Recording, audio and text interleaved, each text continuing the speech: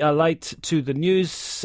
Business first, Giles Beckford. Thank you, Corin. Wall Street, with an hour and a half to go trading, just trimmed its gains, but it's still in positive territory.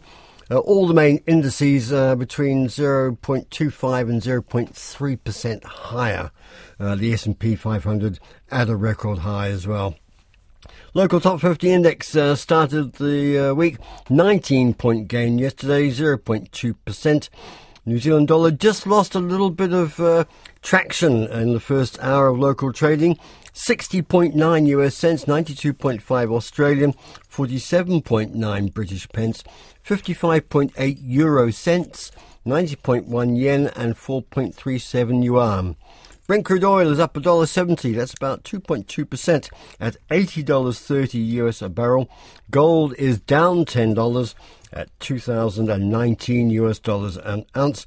We'll have the latest look at the services sector later this morning. Some hope that it's not as bad as last week's manufacturing survey. We'll bring you that and all the other business news and numbers 12:20 in Midday Report.